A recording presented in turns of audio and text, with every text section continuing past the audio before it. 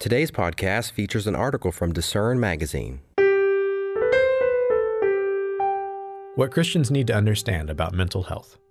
Poor mental health and mental illness can feel like a shameful personal failing. Why? What is mental illness, and how should Christians view it? It can be hard for Christians to talk about mental health. That is a ridiculous sentence to have to say out loud.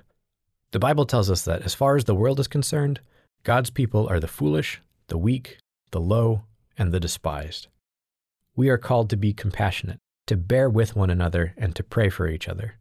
It stands to reason that we, of all people, should have the easiest time talking about the twin issues of mental health and mental illness. In my experience, that's rarely true.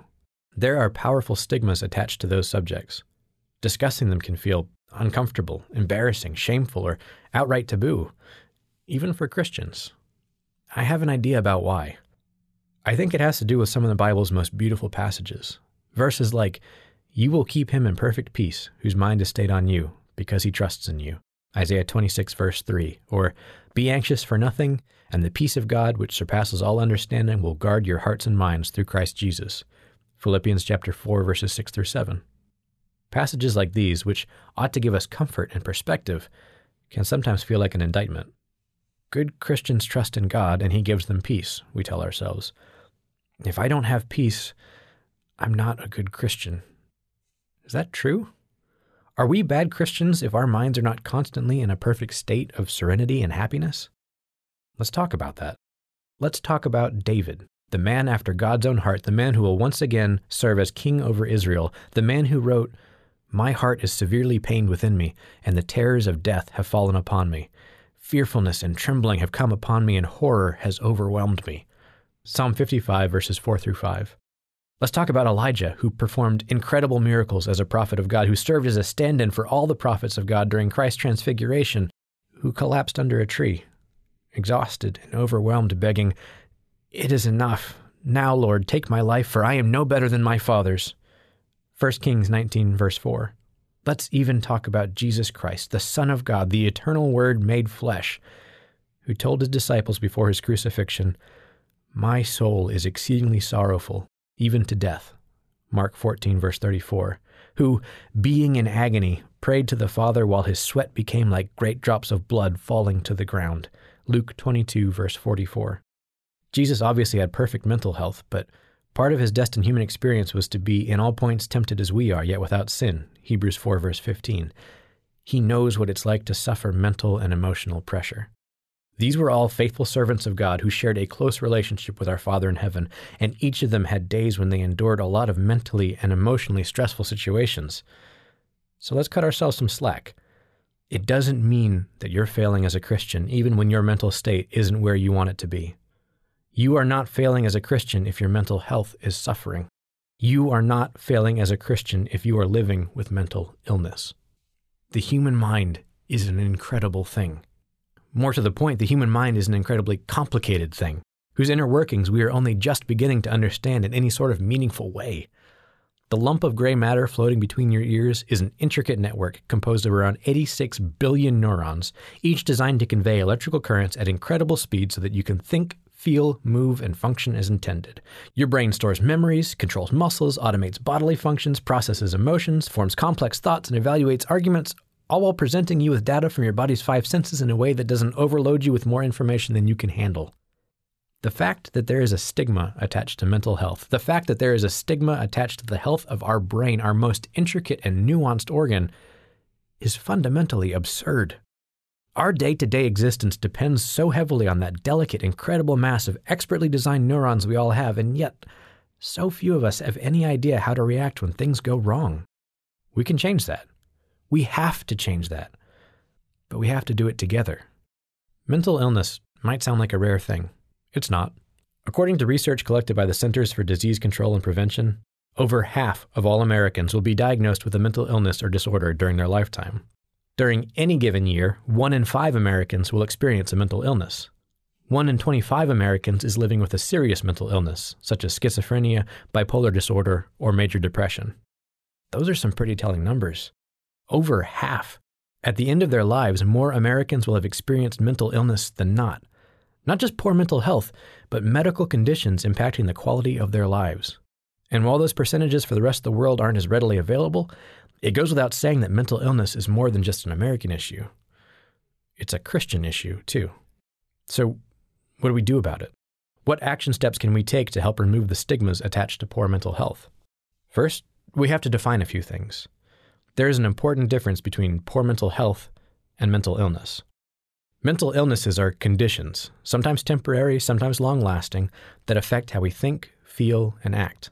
Mental health, on the other hand, is a general assessment of our emotional, psychological, and social well-being. The two terms are closely related, but it's entirely possible to have poor mental health without having a mental illness, and it's possible to have periods of good mental health in spite of a mental illness. Depression and anxiety are mental illnesses, for example, but that doesn't mean we experience mental illness every time we're sad or worried. So what causes mental illness? So many things. Broadly speaking, experts in the field tell us that there are three main categories of causes: biological, psychological, and environmental factors. Many of these factors are completely out of our control. Mental illnesses can be triggered by a chemical imbalance affecting the neurotransmitters our brain cells use to communicate. It can be triggered by personal trauma and loss. It can be triggered by something that happened to us while we were in the womb, by certain infections, by societal pressures, or just by existing in a dysfunctional environment. Attempting to push through an illness or tough it out can be disastrous. We can't fix things like biochemical imbalances through sheer willpower or determination. The brain is a complicated organ. There are a lot of issues that can keep it from working optimally. And when that happens, it's okay to get help. If you are struggling with mental illness as a Christian, here are three important things to keep in mind. Number one, you are not your condition. Sometimes you might feel like you are. Sometimes other people might make you feel like you are. But you are so much more than that. You are, first and foremost, a child of God, personally called by your Father in heaven, who wants to see you become just like him. 1 John chapter 3, verses 1 through 2. That is your identity. That is who you are. That is why you exist. That is what you're working toward. A mental illness is a thing you have. It's not who you are. Don't let anyone, including yourself, tell you any differently. Number two, mental illness is not a moral failing. An incomplete reading of the Bible might convince us that things like sickness and poverty are direct punishments from God, and that he supplies his righteous saints with limitless health and riches. See Psalm 112, among other passages. But practically all of God's faithful servants have experienced their share of sickness and poverty, and not always because of sin, but because those tragedies and trials had an important role to play in the plan of God. Consider the stories of Job, Joseph, Ruth, Esther, and the untold others of Hebrews 11, of whom the world was not worthy. Hebrews 11, verse 38. A mental illness does not inherently mean that God is punishing you because of something you did. More often than not, it's part of a bigger picture that you can't quite see yet. Trust God, but don't default to blaming yourself. Number three, seeking professional help is not a lack of faith. God is the ultimate source of all healing, and while our approach to solving any problem should begin with prayer, there's nothing wrong with getting help from qualified professionals. King Asa was faulted for seeking the physicians instead of God in 2 Chronicles 16:12, not in addition to. Sometimes as a Christian, you might face pressure from yourself or from other Christians to deal with these things on your own, to simply pray harder and study more until God intervenes and heals you. But that's not how we tend to handle other kinds of medical issues. If you would go to the emergency room for a broken bone, or the dentist for an aching tooth, or a surgeon for a ruptured appendix, or ask a family doctor to diagnose and treat various aches and pains, what makes getting help for your mind any less important? Mental illness can take a variety of forms with a variety of causes. A trained professional can help you understand what's happening in your brain, why it's happening, and what you can do about it. There is nothing shameful about getting help from a doctor or a psychiatrist as you seek to make sense of the most complicated organ God designed for the human body. Now, maybe you've never experienced mental illness yourself. If you haven't, here are three things professionals say to keep in mind during your interactions with those who have. Number one, understand that you don't understand. This is huge. Clinical depression is not the same as experiencing sadness. An anxiety disorder is not the same as experiencing worry. In short, unless you've experienced a mental illness, you don't know what it's like to experience a mental illness. That might feel a tad obvious, but that principle should impact both how we all think about mental illnesses and how we talk to people who have them. Speaking of which, number 2, offer support, not solutions. It can be tempting to offer advice. Have you tried focusing on happier things? Empathy, I know how you feel, or perspective. It could be worse. But these approaches are usually less helpful than they sound.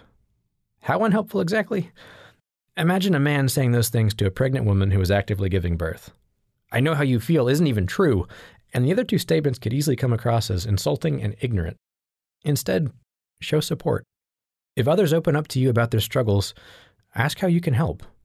Tell them you can't imagine what they're dealing with. Thank them for sharing. Check in with them periodically.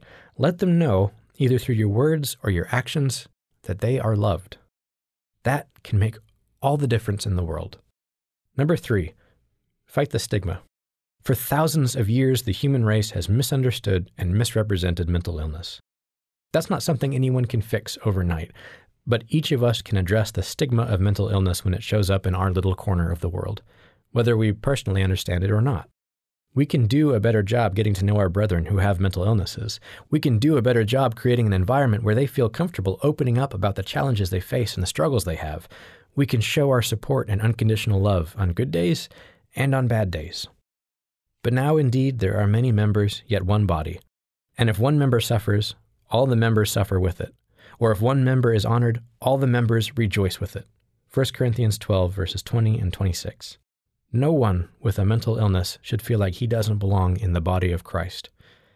As members of that body, we have a responsibility to one another, to suffer with those who suffer and to rejoice with them in their victories. The first steps to dismantling the stigma of mental illness within the boundaries of the church begins with us. All of us. Let's do our part to create an environment where all, no matter their struggles, feel safe and equipped to fight their battles. Thanks for listening. For more information from today's featured article, visit lifehopeandtruth.com.